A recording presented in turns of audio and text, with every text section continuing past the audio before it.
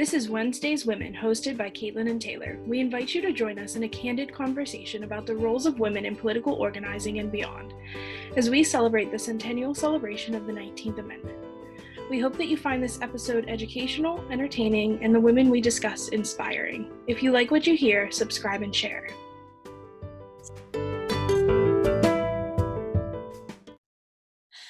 Yo, welcome back to another episode of Wednesday's Women.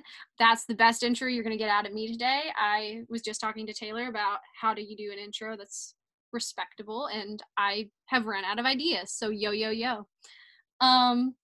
Today we are going to be talking about Gertrude Emily Hicks Bastille, Mazel. We've been talking about how to pronounce her name. We're going to go with Mazel for her last name, so if it's wrong, we apologize profusely. We did look up how to pronounce it before we started filming, but it apparently isn't a common issue people have because there were no suggestions. It's just a problem. It's fine. All right, so we're going to just jump right in. So Gertrude Emily Hicks Bastille Mazel was born on July 3rd, 1855 in Philadelphia, Pennsylvania. We got another person from PA. She was born to Charles and Emily Bastille, a prominent Philadelphia family, which is important to note because that helps set up how she was able to accomplish a lot. You have to recognize her privilege. Her great-grandfather, Cyrus Bastille, opened his own bakery in Philly after serving as a baker for the troops fighting the War of Independence. Her family also included several abolitionists who helped run the Underground Railroad, and from this lineage, she inherited both status and an activist tradition, which is really interesting considering she was a person of color. Yes. She attended public school in Philly and eventually the Institute for Colored Youth and the Robert Vaughn Grammar School, which is really interesting that she was given those opportunities since it was really hard for women to be educated at the time, especially someone who was colored. Upon graduation, she delivered the class oration entitled Influence, and she was so impressive because of how she was able to come across with this speech. She impressed African Methodist. Wow, I can't talk, and I'm sorry, my phone's ringing. She impressed African Methodist Episcopal. I can't talk today. We're gonna be just flying through this, guys. Bishop Henry McNeil Turner, who was the editor of the denomination's newspaper, the Christian Recorder was what it was called, that he published the oration there and invited her to contribute poetry and essays to the newspaper. So already off the bat, she was given great opportunities. And I think it's important to note, she does later become a journalism. This is sort of her entry into the field. Mm-hmm. But just this idea that her oration was so moving is very similar to, we discussed Sojourner Truth last week and how she had a lot of charisma and a great presence. So I just think it's important to see both these women displaying such great, impressive skills. Yeah, even though they were very different, which we're going to talk about later on. At the same time, she maintained a career in journalism. Oh, did I just skip? Oh, I skipped. I'm sorry. So for 7 years in the 1870s, she taught at public schools in New Jersey, Pennsylvania, and Kentucky. During that time, she also maintained a career in journalism.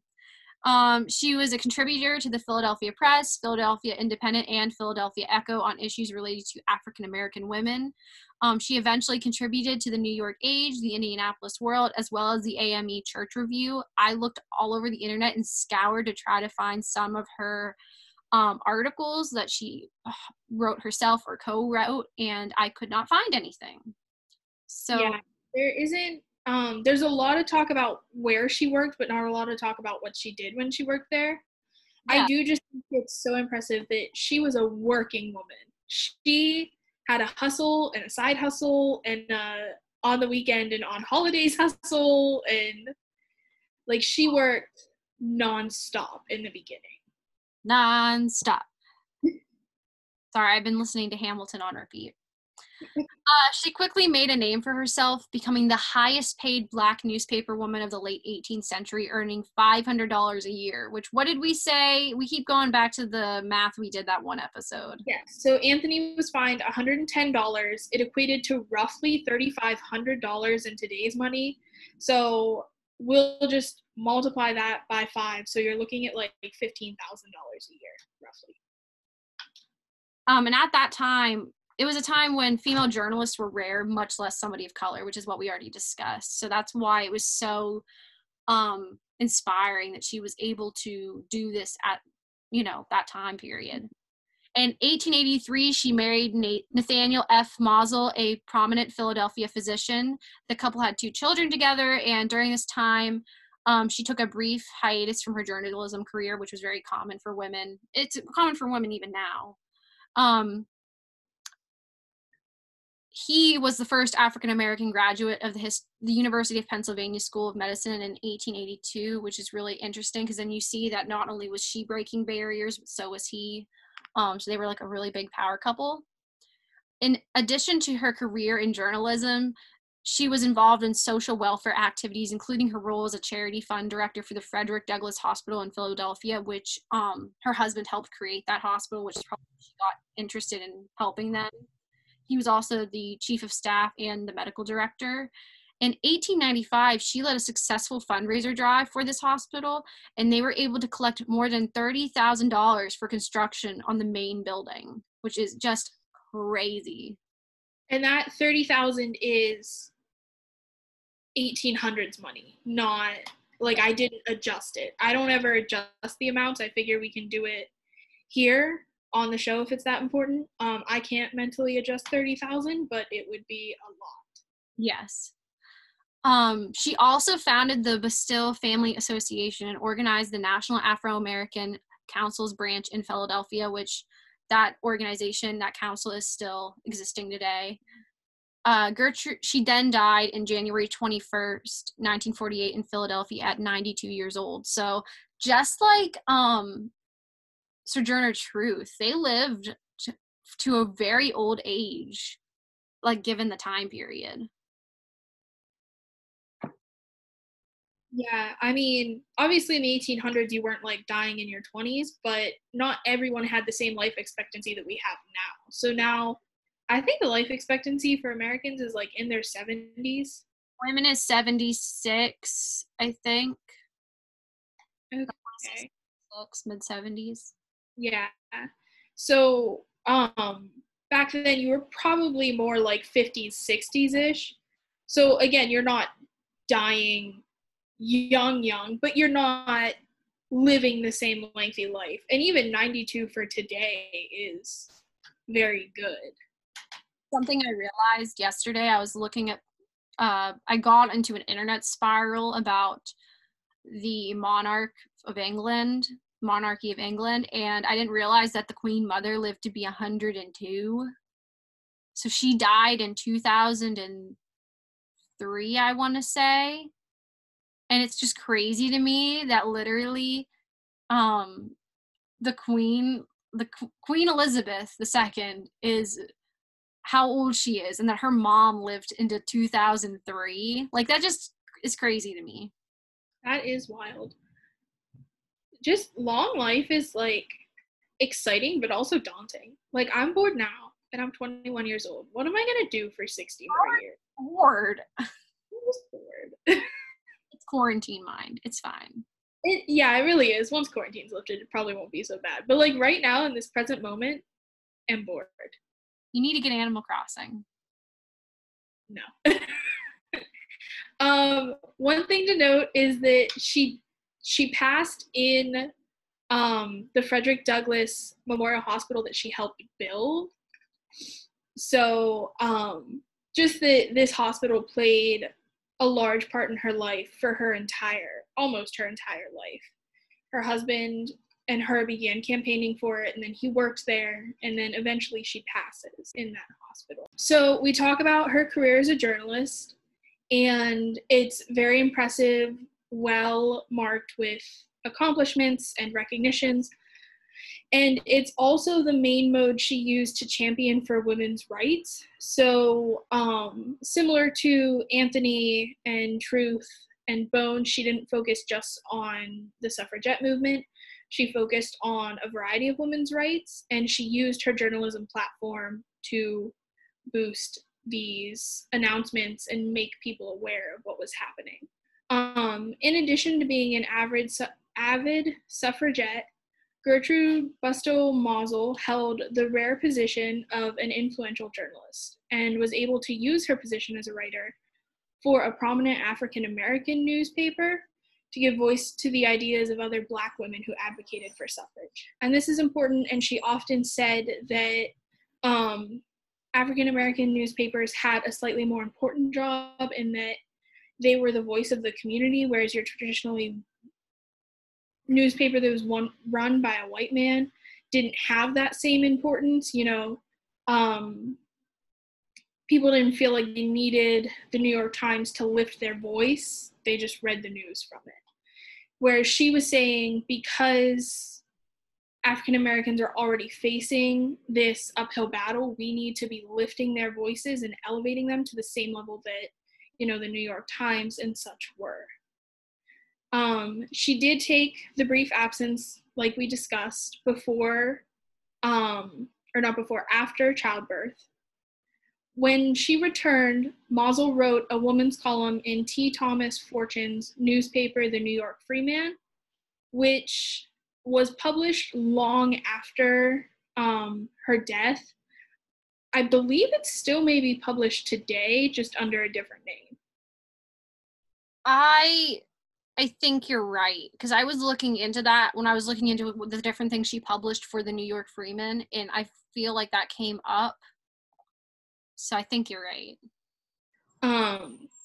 But her first article, titled Women's Suffrage, was published in 1885 and encouraged women to read the history and other articles on women's rights and why we're fighting for them now, why this is such a big movement, why you're seeing ladies march through the street in white, and really highlight sort of, I guess now you would call it fake news, but any sort of smear campaigns that were run against the suffragettes of like, oh, they don't want people to have kids. She would say, no, like, I had children, I'm still campaigning.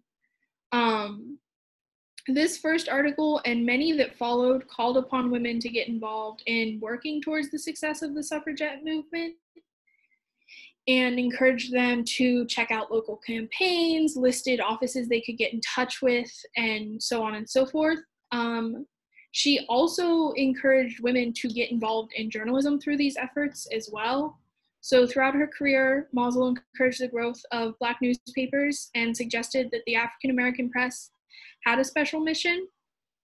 And through this, they also had a special mission of uplifting Black women's voices, not just Black men's. She suggested that this could be achieved through a more extensive national network of news dealers, agents, and newsboys who sold the papers. So newsboys weren't always just some kid in the neighborhood volunteering. They were often, during this time, more similar to like a union almost, where a group of people who had this job,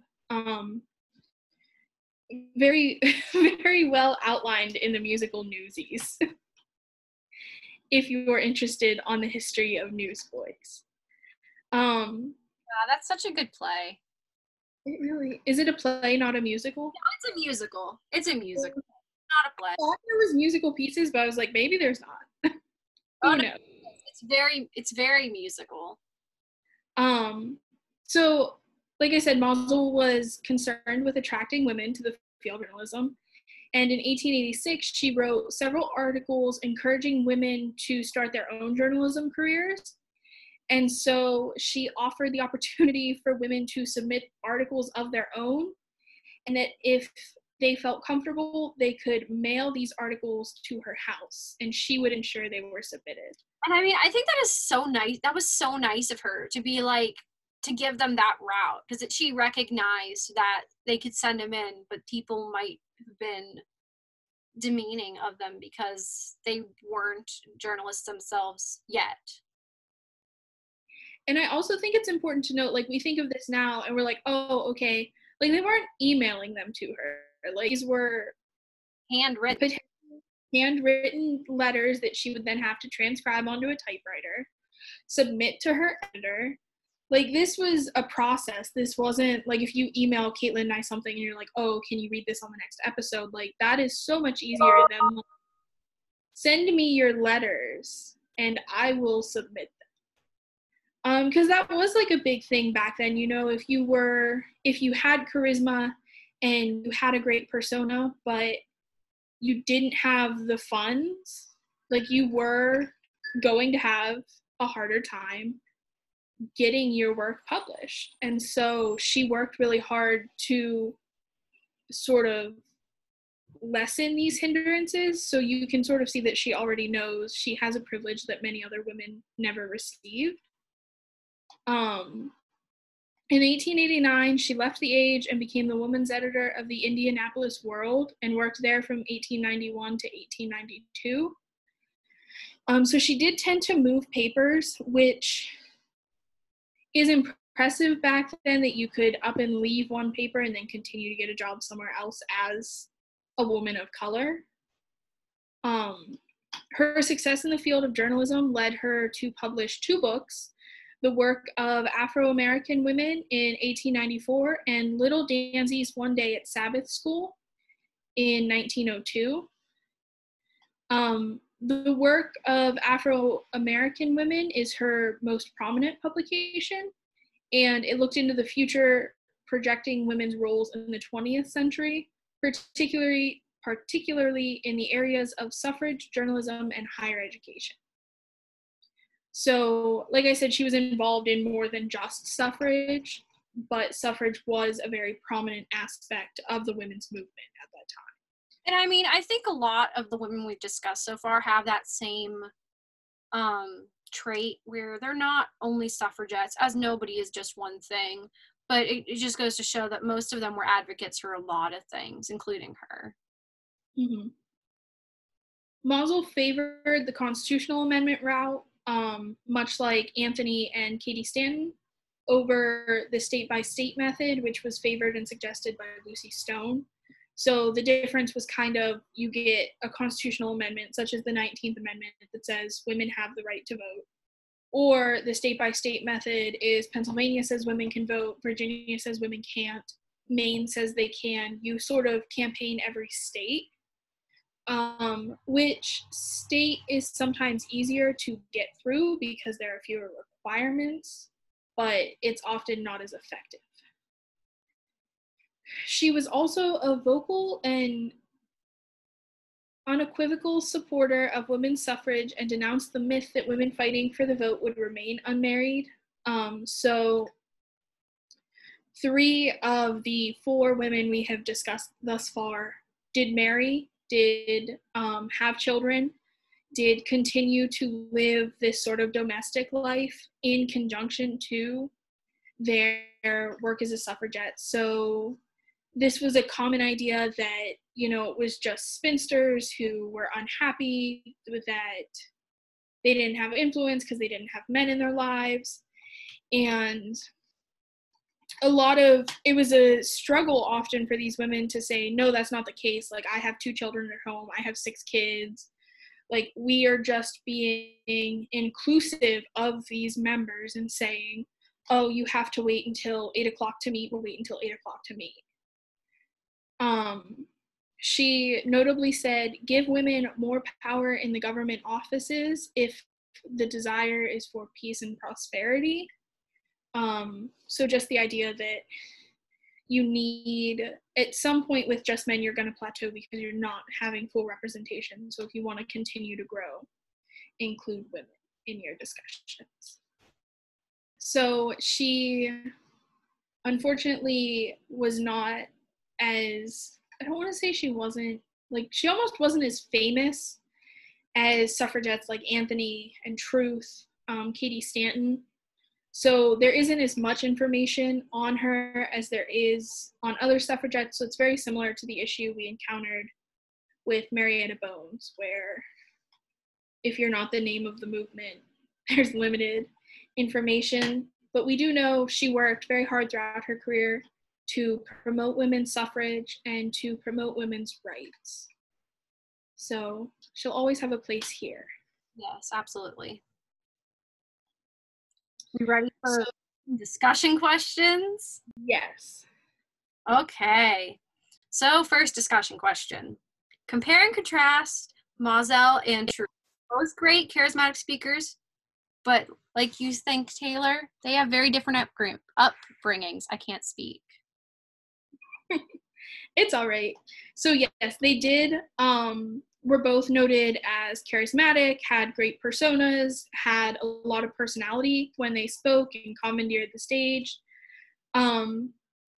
Truth, I'm going to say, actually had a harder time accomplishing what she accomplished, because I'm not saying that Moselle didn't work for what she achieved and didn't struggle in some aspects, because she certainly did as a woman of color in the 1800s. But she did not struggle in the same way that a recently freed slave who spoke accented English would. So Moselle does have a little bit of privilege, and she acknowledges this privilege when she asks women, send your articles to me and I'll make sure they get out there. I know this is a hindrance to some. So I do think Truth may have actually achieved a little bit more had she been given Moselle's upbringing. Yeah, I completely agree. And I think that goes, you posted actually something on Facebook I really liked about equity and equality, and about how you always see on, like in classrooms and things, that tiered system where you have the boxes or the hill or whatever. They're what? I think they're at a baseball game and it's like the fence is sloped, like the fence is coming down a hill. So if you give everyone one box and you have a kid who can see over it, a kid who can barely see over it, and a kid who can't see over it, you gave them all the same thing, but you're not improving the situation. Right. And I think that's a really good point to make, and I think it's really important to acknowledge differences like that, because like you said, in Truth's case, she had to overcome a lot more and to be able to accomplish what she did. And I just think it's really important as a society that we acknowledge those differences, because we always fall, especially in America, we fall into this idea of achievement ideology where you need to pull yourself up by your bootstraps and everybody has the same ability to become anything they want so long as they try hard enough. But that really takes away from an idea of, yeah, technically we all have an ability to get there, but it's going to be a lot harder for some. And it's really not fair to not acknowledge that. Yeah, I do think, and sometimes it's hard for privilege to be acknowledged because people feel like, I don't have privilege because I struggled with this. But privilege doesn't mean you didn't struggle. I mean, Moselle struggled to get her voice out there. She was a woman of color in a time where women of color weren't always accepted in spaces. She just didn't struggle in the same ways. So I think that's important to note. So our second question, do you think Moselle would be satisfied with the current amount of representation in the media? So with this, representation just means, making sure that everyone can find a role model in anything they look for. So the media essentially translates to movies, TVs, Broadway shows, journalists, any of that. I would say it's getting better. My thing is that while it's becoming better, there is now, I've recognized I don't know how to describe it, perspective on it by some isn't good. So by being more inclusive of all types of people, especially Caucasian people, are very, some people can be very, I don't want to say offended, but like they see that they aren't seeing the same, always being 100% white people in the media used to be. And so now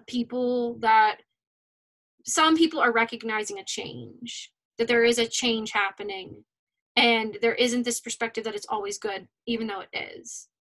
So I think she would be glad that it's becoming more inclusive, but I think she would be upset that it's not being always appreciated. And I think she would be upset that sometimes people are included, but they're being stereotyped is another big issue. You'll see more people of color, more people of different sexualities and different experiences being presented, but they're not being presented as people. They're being presented as labels. Yeah, and it's sort of the idea of tokenizing your characters, you know, oh, it's a diverse show because we have this one gay character who has 2 lines in one episode, and that's diversity. Like, it's really not. Like, and it's also, I think she would be impressed, but I think she would be disappointed with some aspects of our media. So this idea that we cast actors and actresses who are not a part of a minority or group into this role. So, you know, casting CIS gendered people in trans roles isn't really diversity, because even though the cast of the show is diverse, your actor pool is not. Yes. So I think she would have an issue with things like that. I also think recently it's been coming out. So Caitlin and I are big followers of Bon Appetit's Gourmet Makes, and Bon Appetit has recently been in some issues, really Condé Nast, the whole parent company, of just... Before we get into that, we should probably say what Bon Appetit is. So Bon Appetit, for those that don't know, it started out as a magazine company for cooking, and then they branched into different media. They have a YouTube channel. Taylor and I specifically follow all of Bon Appetit, but we like Gourmet Makes, which is the part of the show on YouTube where they try to make homemade versions of your favorite commercial foods, but make it also gourmet. So just for perspective, that's what this is. Yes, and Condé Nast, the parent company, is the parent company of several magazines. So I think they run Vogue. I think they run Allure. You're right. I just don't know. But they run several big name magazines, and it has recently come out that Bon Appetit, specifically the sort of food oriented, was asking workers who were people of color, were asking them to come in when white workers were filming so that they could stand and do things in the background and make it look like it was this diverse working environment, and say, oh, look, we have a lot of diversity in our kitchen. But these workers who were called in and asked to be in these videos were not receiving pay for this. They were just contracted. The white workers who were also contracted were receiving large pays, is my understanding. They were receiving large sums of money for each video they produced. So it's still this idea of equality, but not equity. Like, yes, they're allowed into the workforce, but they're not given equitable treatment. So I think that would be a big issue. And I think now with a lot of these magazines being called out in these newspapers saying, you know, a couple of weeks ago, the Pittsburgh Post-Gazette got itself in trouble for trying to silence its workers, not through their articles, but through their personal social media. They would then be removed from articles, depending on their posts. And that's, of course, not okay. And I think that is something she would really take an issue with, because being able to express an unpopular opinion at the time was so crucial to her. So a lot of people didn't agree with the women's suffrage movement and didn't think women should be given the right to vote, but she was. And some people, and, you know, and that's, I think, important, is that you go up against these injustices but you don't stop once things are addressed. So like, even though this is like, for example, we're talking right now about inclusivity in media, even though that's been addressed and people are trying to get better at it, we don't just stop talking about it. Just like we don't stop talking about women's suffrage. Have you seen Caitlin Bennett's posts? She does not think women should have the right to vote. Those are the type, that's why you can never really stop advocating for things, because if you do, there's always that potential to slip back. Unpopular opinion, I actually don't think Caitlin Bennett believes that, because Caitlin Bennett votes. And I feel like if you genuinely believe that women shouldn't vote, you as a woman wouldn't vote. Possible. We also talked, that reminds me a lot of Lived in Clarion, the suffragette we just talked about. Yeah, it reminds me of Bones, because she was originally very positive towards suffrage, and then whenever she had personal stuff happen that made her want to contrast that opinion of her friends, she started to be an anti-suffragette. So it kind of reminded me of that. And I think even then we talked about, she would say things that would garner headlines. Mm-hmm. She didn't just come out and say, oh, I have an issue not with the suffrage movement, just with this specific suffrage group for how they're managing things. She said, suffrage is stupid, women shouldn't get it, to garner a following to oppose Anthony with. So I do think it shouldn't ever be said that women should not have the right to vote. And I agree that that's despicable, but I genuinely don't believe she believes that. And I think that makes it that much worse, because that is a very, women shouldn't have the right to vote, but I'm going to go vote as a white woman who went to college, and, those privileges you have. Yeah. So, Black women didn't get the right to vote until 1965 everywhere, and Native Americans didn't get the right to vote for a long time. There were groups and classes who were excluded. So that is like a huge issue. But, and the final one, do you think Mausel would have favored states regulating their voting practices or having federal legislation regulate voting practices? And with this, voting practices meaning, can you register to vote online? Can you apply for a mail-in ballot without needing a reason? So I believe all the states have absentee ballots at this point, where you can say, oh, I have a disability, I don't leave the house, I need something mailed to me. I'm at school from this time to this time, I need something mailed to my school address. Some states offer vote by mail ballots where you don't even tell them why you want it. You're just like, oh, I don't want to put pants on Tuesday. Can you please send me one? And they're like, yeah, I guess. So it does vary state by state. And so as someone who leads an initiative on a college campus to register students to vote, you often run into the issue where we say broadly, oh, go to this website to register online, and then a student from Texas or from another state can't register online because it's not allowed in their state. So the question here is really just asking, should there be federal regulation regarding online registration, vote by mail, or would she favor what we have now where the states set everything? I personally think she would prefer the federal.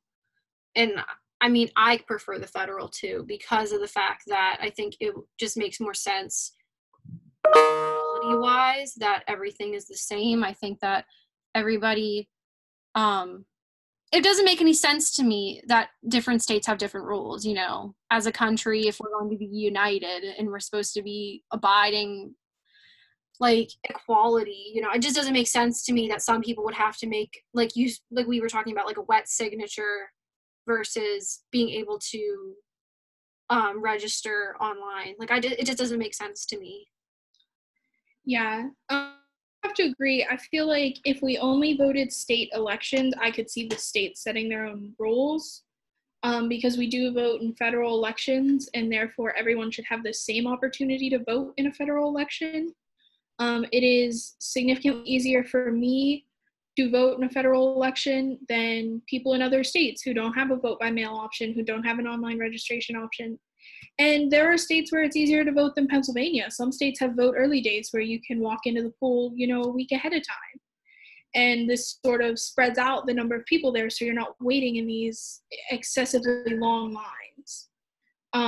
And I think just based on her work for a constitutional amendment and not a state-by-state method, some of the suffragettes we discuss and will discuss in future episodes had a state-by-state initiative, and they would lobby a certain state. Marietta Bones was one of them. She lobbied very heavily for North Dakota to agree. But Mausel didn't. She didn't approach states. She just said, we need this. The federal government needs to make this an amendment and move forward. So I do feel she would favor federal regulation regarding voting practices.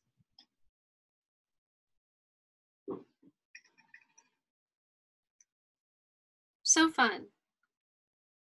Voting.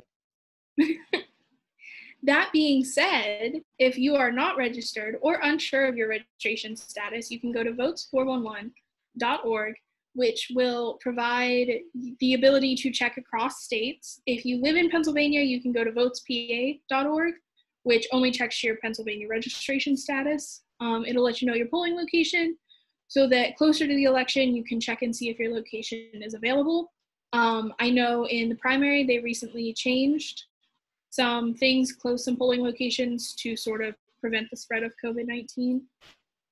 So I recommend you check your registration. And if you're not registered, I recommend, again, Votes 411 to see how you have to register in your state. So you may be able to register online. Pennsylvania, you can use Votes PA. You may have to submit a wet signature, and there are groups out there who can help you with that. And Vote 411 has those resources to get you hooked up with one of those groups. All right. Well, that was a really good episode. And also, since we kind of ended early, I do want to just say, because of everything happening with COVID, I really recommend everybody to be looking at their Department of Health's safety information and guidelines, because we just want everyone to be safe and be able to vote in person if they would like to and not feel in danger in November. Who are we talking about next week? Oh, and it's Tree! Next week, our good friend Tree will be on as a guest. So when we started this podcast, we immediately texted him and said, who's your favorite suffragette? And he told us his favorite was Shirley Chisholm. She was also referred to as Fighting Shirley. She was not alive during Anthony's time, so she did not fight for suffrage like Anthony and Katie Stanton, like alongside them, not like alongside them. She did, though, fight for suffrage early on in her life, as not everywhere were African Americans allowed to vote, African American women. So she was still a suffragette, just much later than we often think of the movement lasting. She was also the first woman to run for president, I believe, like on a serious ticket to get, she did not receive the nomination, but she was there through the primary. And she was the first African-American woman elected to Congress. So we will be discussing her alongside Tree next week. We encourage you to join us. Okay. Well, I'm super excited, and I hope you guys all have a good rest of your week, and we'll see you next week. Thanks for tuning in. How do I stop the recording? This has been Wednesday's Women, sponsored by the Clarion University CU Engaged Coalition. The thoughts and ideas presented in this podcast are meant to be for entertainment purposes first and foremost, and we do not claim to be experts in any field. As always, thank you for listening, and make sure that you go out and register to vote.